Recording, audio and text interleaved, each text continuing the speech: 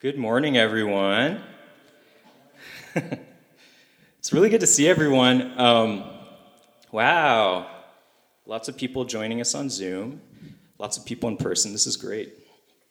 I'm super duper excited to be back. If I don't sound that way, it's just because I'm tired. Get used to it. I feel like I'll be tired for a while, but that's okay. I'm still really excited. I have a lot of stuff to share with you about what's been going on for the last few weeks. Ashley and I have a son now. His name is Tobias Gillum, and he is great. He is awesome. He's really, really cute. I don't have any pictures for you because, I don't know, I could show you on my phone. I could bring him and place him in your arms, and you can enjoy him yourself at some point in the future. But at the same time, the last 2 months or so have been also very challenging and very anxious for a lot of different reasons. So today we're going to talk about a few things. We're continuing our series about our church theme for the year, which is do not be anxious about anything. And I think this sermon is really near and dear to my heart because I really believe that this is at the core of the Christian life. It is to understand deeply that your Heavenly Father loves you and provides for you and is taking care of you.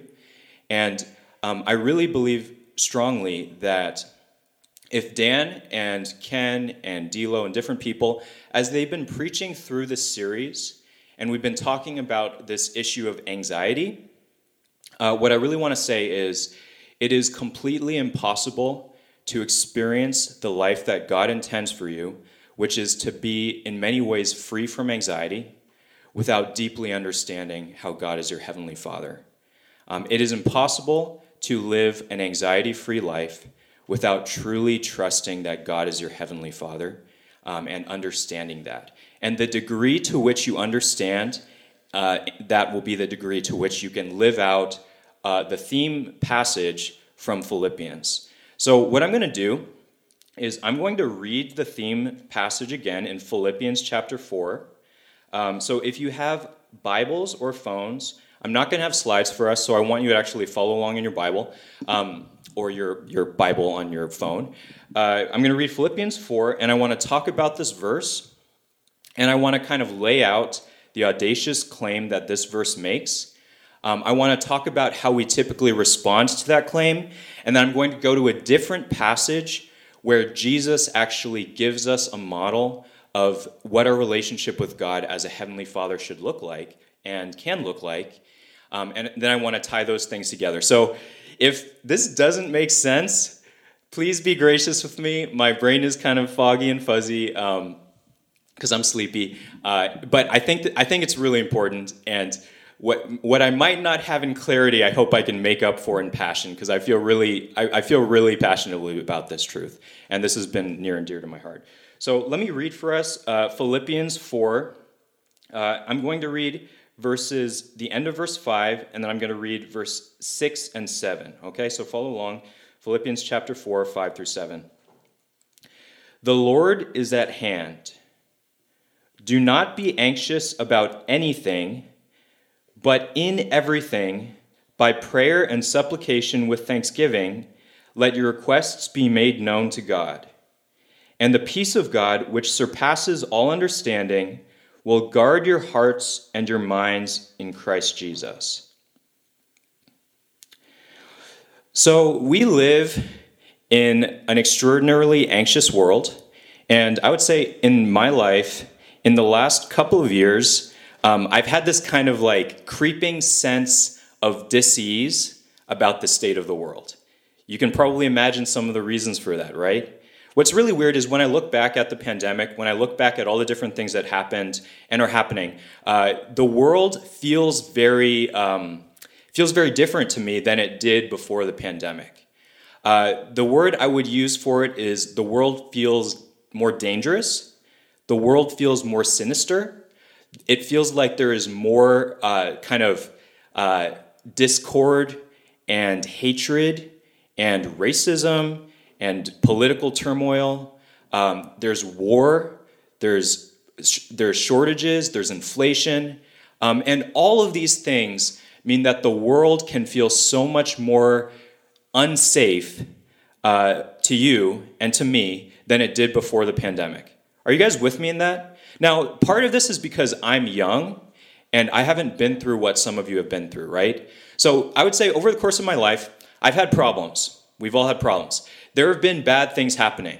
Like I think I was in 7th grade when 9/11 happened, but I was kind of too young to really grasp what that meant and to really kind of like feel for what happened. I was just kind of too young. And then there's been plenty of things happen, like dot-com crash, housing bubble burst. There's all kinds of political events that have been happening, but I've just been kind of blissfully oblivious. But over the last couple of years, I have not. I mean, I've been kind of like forced to grapple with the danger in the world, the difficulty in the world. And as a result of that, as a result of my eyes being opened to what the world can really be like, I have experienced a lot of worry about things and dis-ease about things. But do you know what? Do you know what that passage I just read says? This passage is making a completely shocking claim about what is possible as a Christian, and it is possible not to be anxious. It is possible because Paul says, do not be anxious. And then what does he say? He says, do not be anxious about anything. So he's saying it is possible not to be, in a sense, what's a definition of anxious? It's kind of like the word for anxious means to have your attention scattered on multiple things, right? And we all know what that feels like, right? Where you can't focus on one thing, your mind is constantly being pulled between different things at the same time, and as a result of that, you just can't function. So there are a bunch of different types of anxiety you experience. Let me use some images to describe some of the anxiety you experience. I really like this image. One type of anxiety is the night before a big test anxiety. We all know what that one is, right? There is a specific thing that you're really afraid of that's going to happen soon, and you're not sure how it's going to turn out. You might feel really unprepared. You might feel really prepared. That doesn't matter. You're still anxious about it because you're not sure how it's going to turn out. What's a different type of anxiety? It's the juggling chainsaws anxiety.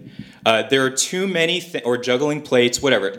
People always use the image of juggling. Like, I have a lot on my plate. I'm juggling a lot of things, right? It's like you have so many things going on at the same time. Like I think about Sarah. She was getting married. She was doing an MBA. She was like working. That's a lot of chainsaws to be juggling. And just like one thing going the wrong way causes a ripple effect where you drop all of the chainsaws or you cut yourself on all. Yeah, it's a graphic image, I know. But isn't that how things can often feel? Where if one thing goes wrong, my entire life falls apart. And I'm not exaggerating, right? Because that's what it really feels like to be anxious. There's another type of anxiety, which is it's the end of the world as we know it anxiety. And we feel this one a lot, where you think about Russia, Ukraine, you think about the political situation in America, you think about the economic situation, and you're like, everything is going downhill. When I think about the future, I feel hopeless. I feel like things are getting worse, and there's no end in sight. They're just going to get worse and worse and worse and worse. And you see this kind of come out in a lot of different ways. There's kind of like I feel like I observe and learn a lot about culture by reading Reddit and looking at different subreddits, because you can actually find very distinct kind of niches of people who all are joined by the same mentality. So there's one group on Reddit which is basically anti-child. Do you guys know about this at all? It's basically a group where people will say, so there are different levels of aggressiveness and rudeness in this group. On one side of the spectrum, there are people who are doing it for a lot of, like, in my mind, like, sensible reasons, right? So they look at the environmental situation, they think the world is overpopulated, climate change, all of that stuff, and they say it's kind of like irresponsible morally to bring a child into this messed up world, right? And then there's like, so that's kind of the attitude running underneath a lot of these people. And then the more aggressive side would be like, it's not about me having a kid or not, it's about you having kids. It's irresponsible for you to have a kid. And do you know what's really sad about that to me? I think there's good reason to feel that way. And, I had a kid, and all of a sudden, when I think about the future, I experience dis-ease and anxiety about the world that Toby has come into. And, like Jenny's laughing because she knows exactly what I'm talking about as a parent. And so this is a type of anxiety that you face as a parent. And so there are so many different responses we have to all of these types of anxiety. Now, I want you guys to think for a second. Do you guys know which type of anxiety you typically experience more? So like, okay, raise your hand if you're like the night before the test anxious person. Like you really freak out. You always feel like there's something coming up that you're scared about and you don't know what's going to happen and the uncertainty kills you. And so you tense up. You're always thinking about it. And then do you know the interesting thing? What happens when you finish that test and everything goes fine? You find the next test, right? It's crazy. It's crazy. So I was just reflecting on anxiety, and I was thinking about this. I want you guys to think about what you're most anxious about right now. You can think about that, right? You don't have to say it aloud. Here's a challenge. Do you remember what you were most anxious about 2 weeks ago? Okay, some of you, yes. I think many of you probably lost it, right? You don't even remember what you were worried about. How about a month ago? Do you remember? If there's one big thing that is ongoing, that doesn't count. I'm just talking about how the way life happens, you're worried about one thing, you act, your mind tricks you into thinking, once that circumstance is resolved, all of my anxiety will be gone and I'll be in a state of bliss and tranquility, right? But then something else happens. So a little sharing about what's happened at our house over the last 2 months. So pregnancy was pretty tough. Ashley was pushing for 5 hours. I don't know if she wants me to tell you about this, but whatever. Ashley was pushing for 5 hours, not working, unplanned C-section. So unplanned C-section means 6 weeks of recovery. Not only did we have an unplanned C-section, but Ashley was having some high blood pressure issues. And so we went home, brought Toby home. It was like not maybe a week later, she had really high blood pressure. We had to be readmitted to the hospital for 3 nights. That was terrible. What else has happened over the course of the last couple of months? Our plumbing stopped working. We had to completely replace our sewer line and do a complete repiping underneath the house. What else happened? Our refrigerator on Friday stopped working. So there's been like one thing after another. Like seriously, I'm not exaggerating. One thing after another. And do you know what's so funny to me? I'm going to make fun of Ashley a little bit for this, but it's me too, right? Where it's like the plumbing is like such a big deal, and you're like, oh, once the stupid plumbing finally works, then I'm going to be blissful and tranquil, and all of our anxieties and worries will be over. And then the refrigerator breaks, right? It's like it never ends, and it's like it just never ends. And so the question here is, if this is the state of the world, if this is what our lives are going to be like, if you're a kid, you are probably more bliss-free than you are when you don't like me to say that, but it's true. You feel so worried about like tests and school and everything. Things could be a lot worse, okay? You've never had to deal with plumbing before. And I know as a kid you hate when adults tell you that, but whatever. I'm a dad now, so I'm going to tell you. You hate that I'm telling you that, but it's true. And so this passage is so weird. I don't think you appreciate how weird this passage is. Paul says, do not be anxious about anything. So there is no thing in the world that you need to be, and when he says anxious, I don't think he doesn't mean something dumb like you don't feel worried at all. You don't feel concerned at all. That's not what he means. He means that, like, what I really think he means is you don't fall apart. You don't completely panic and lose it. Don't be anxious about anything, but in everything. So he says, in everything, in every situation, it is possible not to be anxious. And how do you do that? He says, in everything, by prayer and supplication with thanksgiving, let your requests be made known to God. So the alternative to this type of anxiety is prayer. But a lot of the times when we think about this passage and think about prayer, we think that this is mechanical and formulaic. So if you do the right formula for prayer, then you won't feel anxious anymore. You'll feel tranquil again. But that's totally not what's going on here. The only reason Paul can say, the Lord is at hand, therefore do not be anxious, is because of Paul's personal relationship with his heavenly Father and his personal experience, just experiencing over the course of his life how God has been with him through everything. Now, if you think about Paul's life for a second, and you think about even the historical, social, political situation that Paul lived in, it was a very tumultuous time in history. For Israel, the Jewish people, they were occupied by Romans. So this is almost like if Russia just totally took over Ukraine and was occupying Ukraine, the Ukrainians would feel this way, the way that Israel felt under Roman rule. And there are probably differences in terms of how the Roman rule functioned and all that stuff. But it was political turmoil. Many of them thought of rising up against the Roman government. They would have been taxed heavily. There was a lot of divisive, bickering religious groups. The world was they didn't even have plumbing, so their plumbing couldn't break in many ways. So there's a lot of stuff going on there. To compound that, Paul himself experienced persecution, shipwreck, beatings, hunger, stuck on an island, all kinds of stuff. And so the fact that he can say in everything, do not be anxious about anything, but in every circumstance, pray, bring your request to God. It doesn't make any sense. It doesn't make any sense unless he has a certain view of who God is and also a certain view of what the peace of God is like. Okay? So let's keep going to verse 7. He says, when you, by prayer and supplication with thanksgiving, let your requests be made known to God, the peace of God, which surpasses all understanding, will guard your hearts and your minds in Christ Jesus.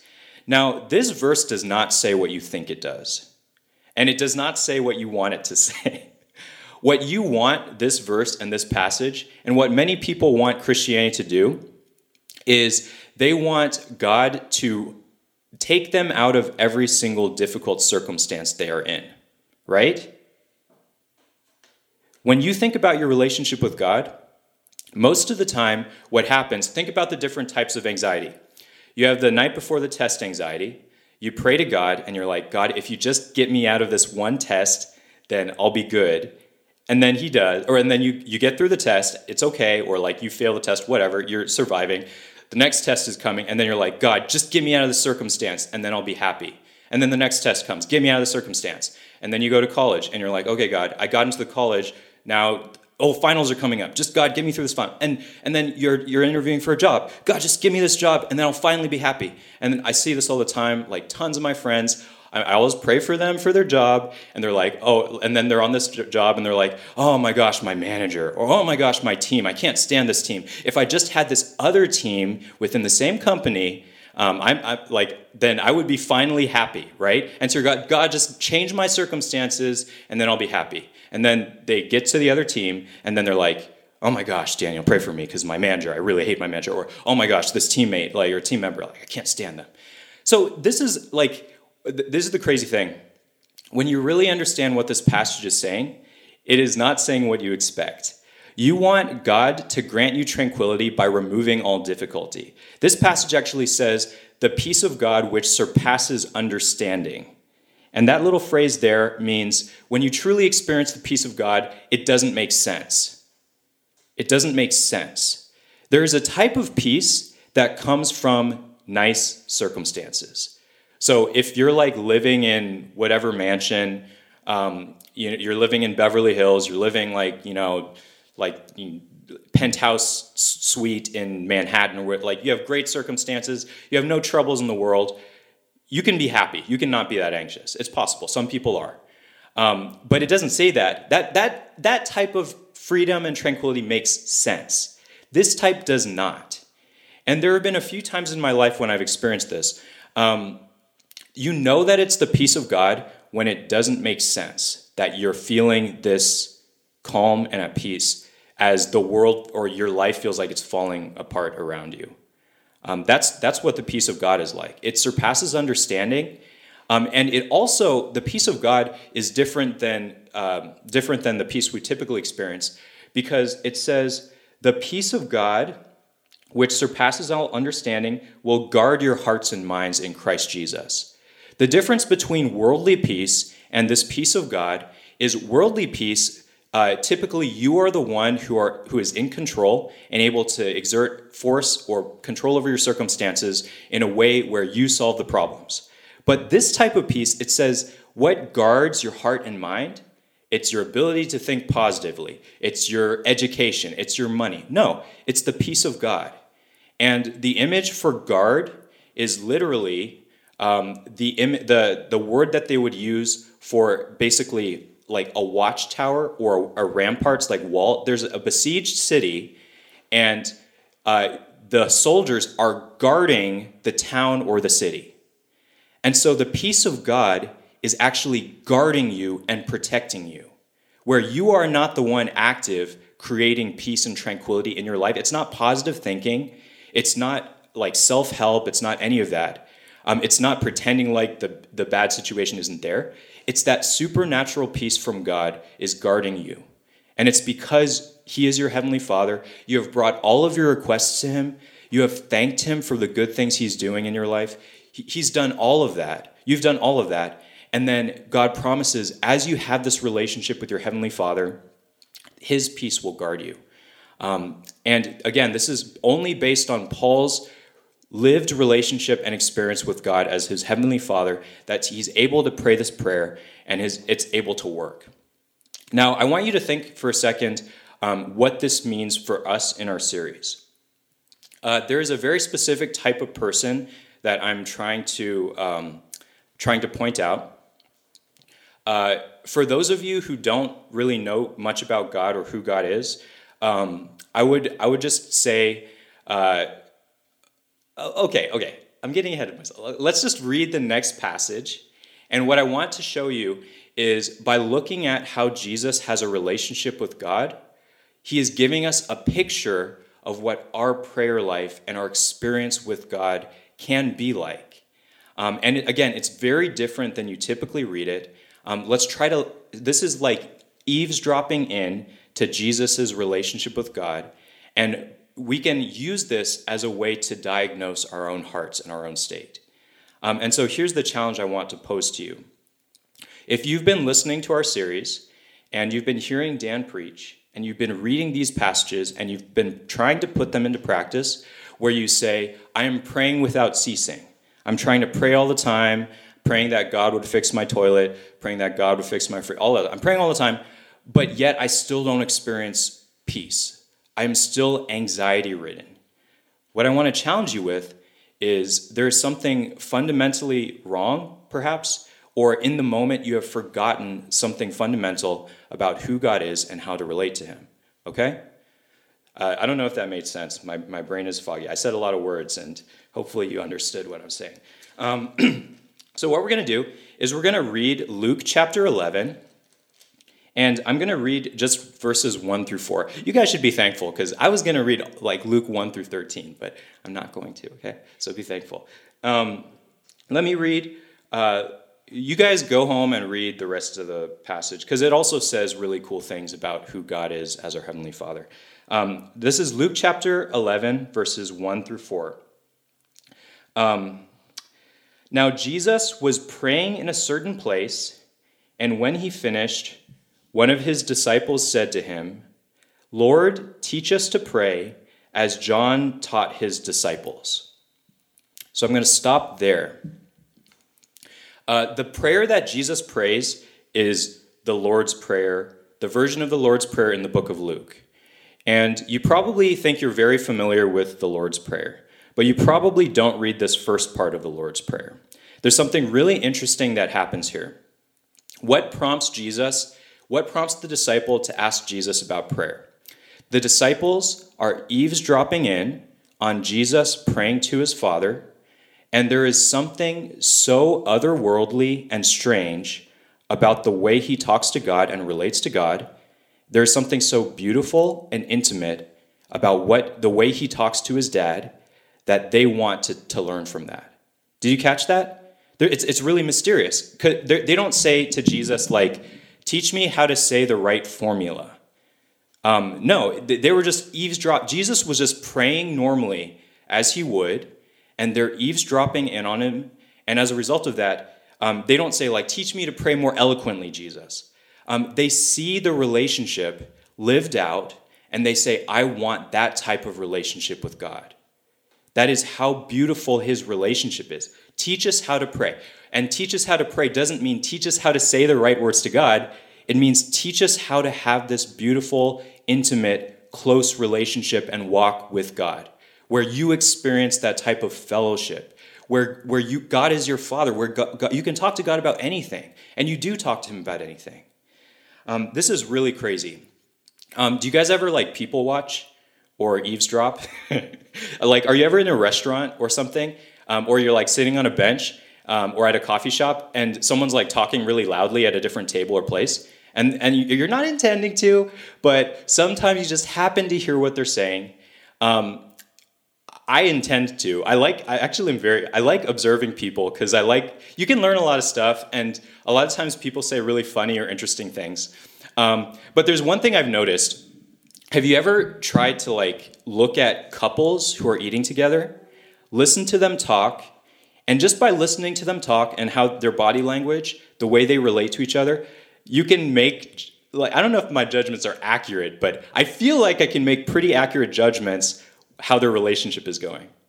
Are you guys with me? Do you ever do this? I love, Tammy's like, no, of course I don't. I think it's really interesting. So, for example, is their relationship like this? You know, you're looking down your phone, and then someone's like, you never pay attention to me. You're always looking at your phone. What kind of relationship is that? Or some of them are just like eating their food, staring down at their plate, and you're like, this is awkward. Are they fighting? Are they breaking up? Have you ever like eavesdropped on someone breaking up with someone else? You can tell. That's what's going on here, right? The way you talk to someone when you don't really think people are looking, that reveals something really, that reveals something about the state of the relationship. So I want to challenge you with this. What is your prayer life with God like? If someone was to eavesdrop on you praying to God, what would they think? It's very possible to pray to God and for your relationship to lose all of its sweetness and joy because you are so anxious about your circumstances that you don't spend time with him. You just want him to fix your problems. And there's nothing like God is a loving heavenly Father. And so he loves to do that. He doesn't always fix your problems the way you want, and he doesn't promise to remove you out of every circumstance, but he loves to hear our prayers and he loves to grant our requests. But what would someone eavesdropping in on your relationship think about how you relate to God? Other people, when you pray to God, you feel guilty all the time. And it sounds a lot like, God, I'm sorry I did that bad thing. Will you please forgive me? That's the only content of your prayer. What does that say about your relationship? You primarily relate to God, not as a father, but as a judge or as a policeman. There are a bunch of different kind of ways we can relate to God that are all revealed by our prayers. And if your inner state is characterized by constant anxiety, and there is no sweetness and closeness to the way you talk to God, there's something going wrong with the way you see him. There's something going wrong with your relationship. And so we're going to get to my recommendation of what to do, what's been helpful for me when I find myself in those places. Because, I mean, to be honest, like, the last 2 years, I would say, like, has been probably the most challenging for my prayer life. I've been busy. I've been stressed out. God has felt far. And so as a result, I haven't had a lot of closeness and sweetness and intimacy with him.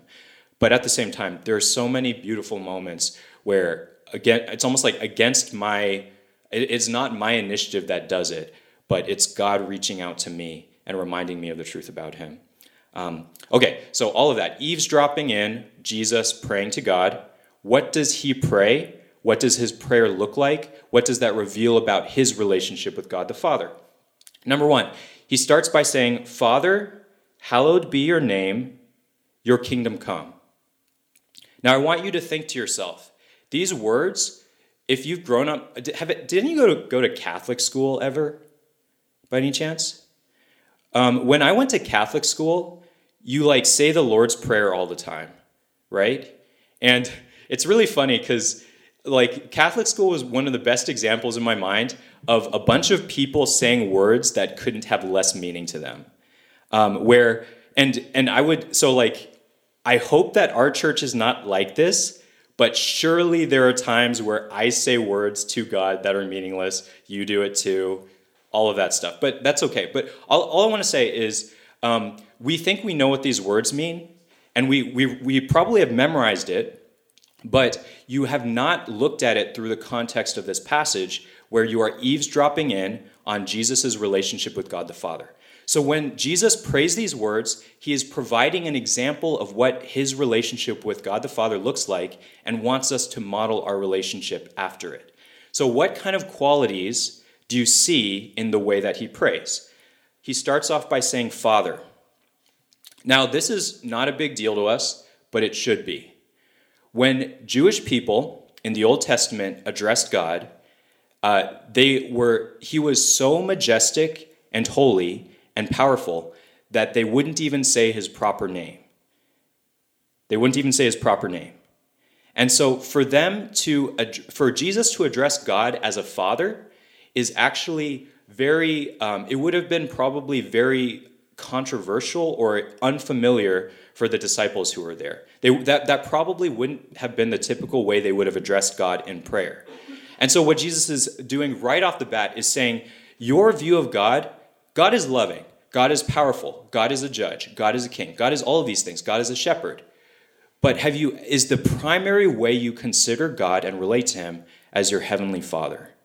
If it is not, you will not be able to live the Christian life. If it is not, when you pray to God, you won't experience his peace because he's not your dad and he's not helping you. Instead, he's your judge. Instead, he's your teacher. Instead, he's your boss. Father, hallowed be your name. So there he's saying, basically, God, your name as a father, who you are as a father is completely different than any other earthly father. Earthly fathers can be a good or bad analogy for God's love as a father, where if an earthly father shows love, shows affection, shows care for their kid, they are a picture of God, the heavenly Father. But he is holy in the sense that he is different from earthly fathers in very significant ways. And you actually see that at the end in verses 11 through 13.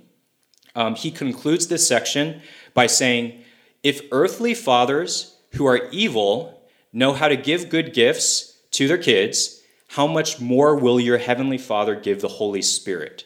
So that's like a really weird passage, but the logic is, if even sucky earthly fathers can give their kids good gifts, how much more will God the Heavenly Father give good things to us? And when he says good things, and he means explicitly in that part the Holy Spirit, but he also means, Jesus is saying, he is confident about God the Father answering his prayer, where he prays for these different requests in the Lord's Prayer, right? Okay, so hallowed be your name. It's also a prayer that people would see God as worthy and holy and give him praise, and his reputation would be good. That's what it means. Like, it's saying, I pray that other people would see you as you are holy, that they would see your reputation as you actually are. And then he says, your kingdom come. So he is willing that God's desires and God's reign would come to the world. So when he says God is his father, God is his father, but God is also a king. And Jesus says, God, as the king, I want you to rule. I want people to listen to you, because if you are the ruler, if you are the president, if you're the one in charge, the world will be a much better place. And I believe that you are good. I believe you are worthy of ruling, and I want your kingdom to come. And the flip side to that is his kingdom has not come in some significant ways, where people don't bow down to God. But let's keep going. And this is where you really see a lot of the beauty of what it means that God is our Father. Give us each day our daily bread, and forgive us our sins, for we ourselves forgive everyone who is indebted to us, and lead us not into temptation. So there are three different elements where Jesus is relating to God as a father. What do fathers do? What does God as our Father do?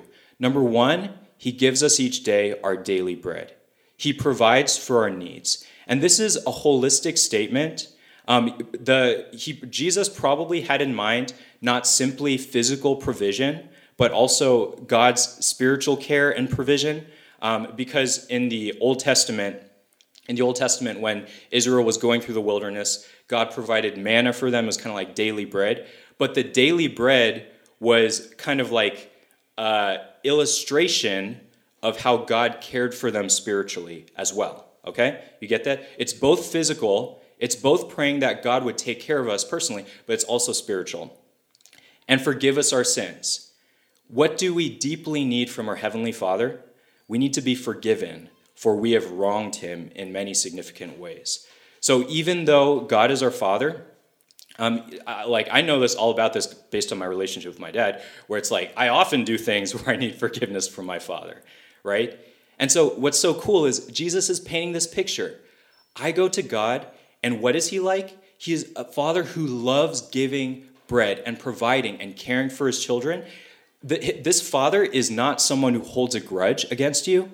You don't have to be walking on eggshells where it's like, if I just mess up one time, he'll never let me live it down.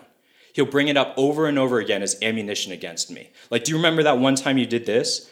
I'm not going to give you any money. Do you remember that one time you crashed my car, or like you dropped your cell phone and I had to pay for a new? Like, what kind of father is that? That's not what God is like.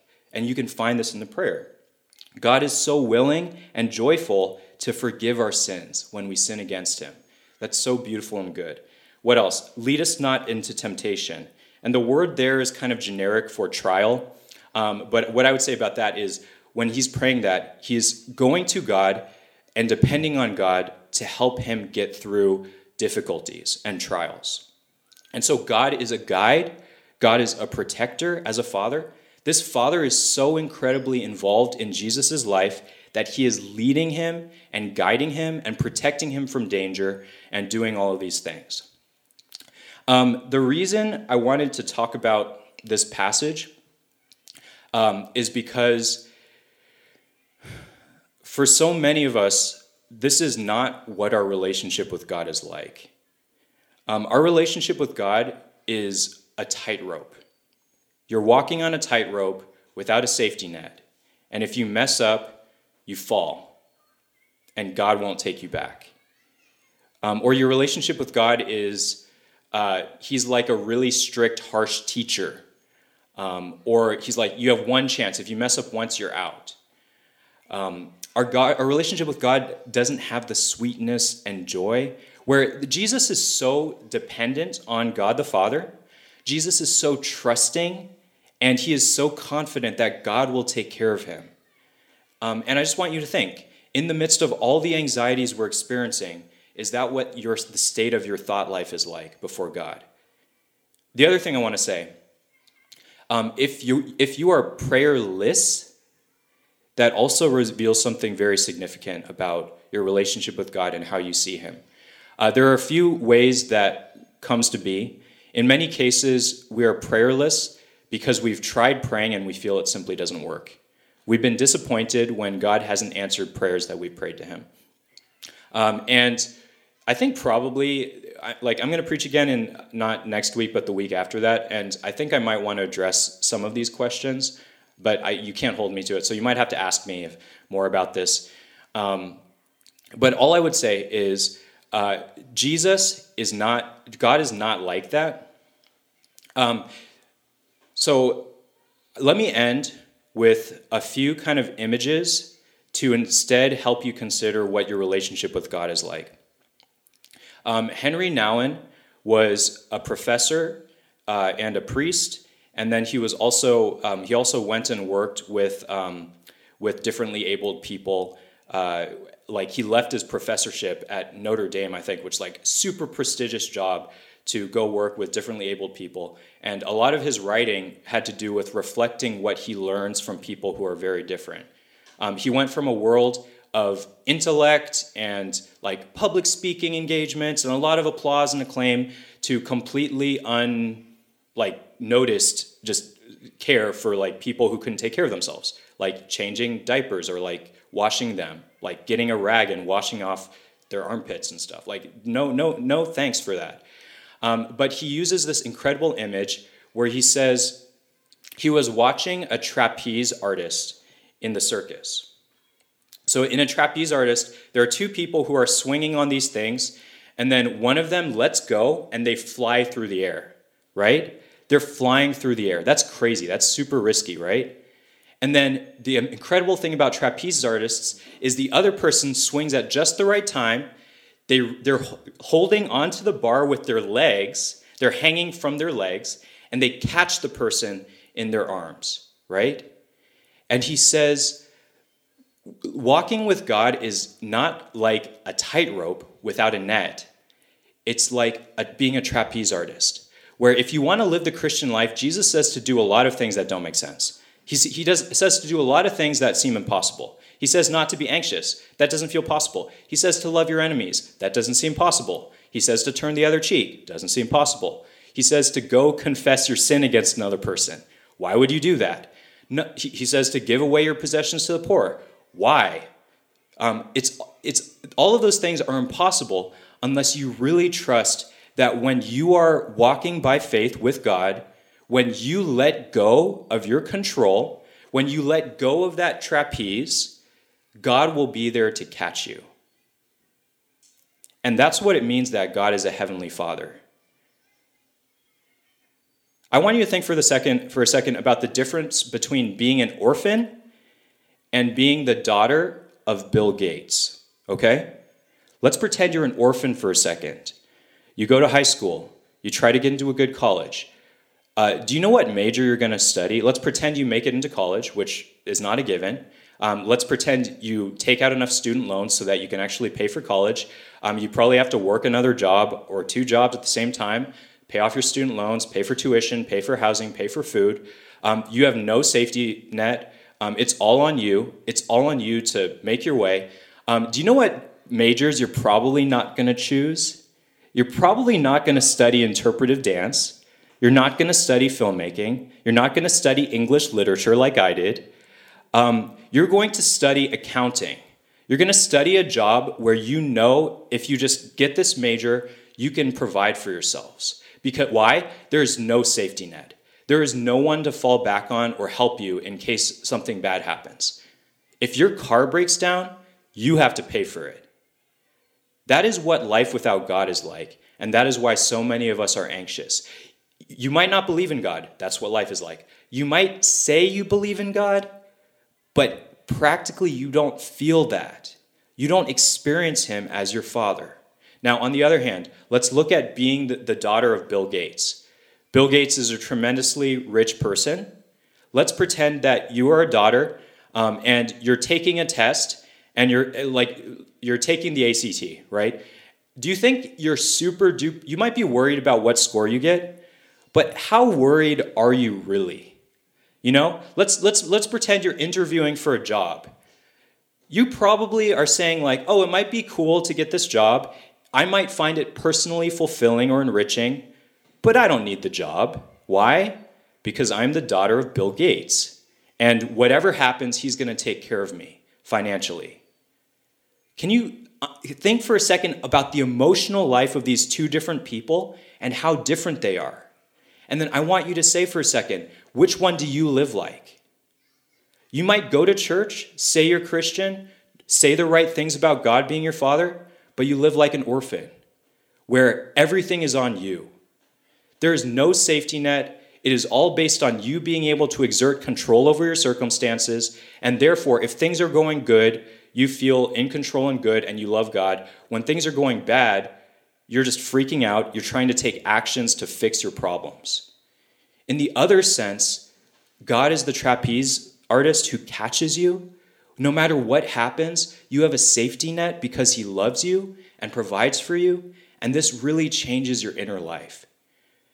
Let me give one final example of, well, okay, a few. Okay. Carrie Huang, who many of you know, she has been in South Africa teaching kids. Do you think that felt safe to do during a pandemic? Do you think that felt easy? She's living like a child of God, where she's basically willing to say, no matter what happens, I want to do this because I want to share the love of God with people, and I trust that he's my dad and he's going to take care of me. And in many cases in the Bible, God taking care of people means that they're persecuted and they die in the Roman Colosseum. But still, God is a good father, and he promises to raise them up on the last day, and God will make it right. And so Dallas Willard makes this totally mind-blowing statement, which you probably just don't believe, but this is what the Bible says. This is what Jesus says. This is how Jesus relates to God in this prayer. He says, if you really understand who Jesus is, if you really understand how you're a child of God, then this world is fundamentally a safe place to be. Does that make sense to you? If it doesn't make sense to you, you probably don't understand the privilege and benefits of being a child of God. Because God is far more powerful and wise and rich than Bill Gates. God is able to redeem any suffering or difficulty and work it together for our good. And God is a perfectly loving Father. So let me end with I was going to talk more about Toby, but so let me just, what's the word? I can't think of the words now. Anyway, I'll just tell you the story. One of the things I've learned from being a parent is there's often a huge difference in Toby's perception of me as a dad and how I feel towards him, right? Great, best example so far, lots of examples of that, but best example, going to the doctor. When he was born, he had pretty bad jaundice, which, it can lead to liver complications. His skin is really yellow. He's not able to metabolize certain things. And so you have to basically make him poop as much as possible, and he expels the toxic materials in his poop, and so then he turns more of a normal color over time. And so in order to measure how much jaundice he had, we would have to go into the doctor's office. They would get this implement which has a prick on it. They would prick his heel, and then they would squeeze his foot to get droplets to fall out into a vial, and you'd have to get a lot of blood. And he did this many times, probably 4 or 5 times. I don't remember exactly. Ashley probably remembers how many because she's really super mom.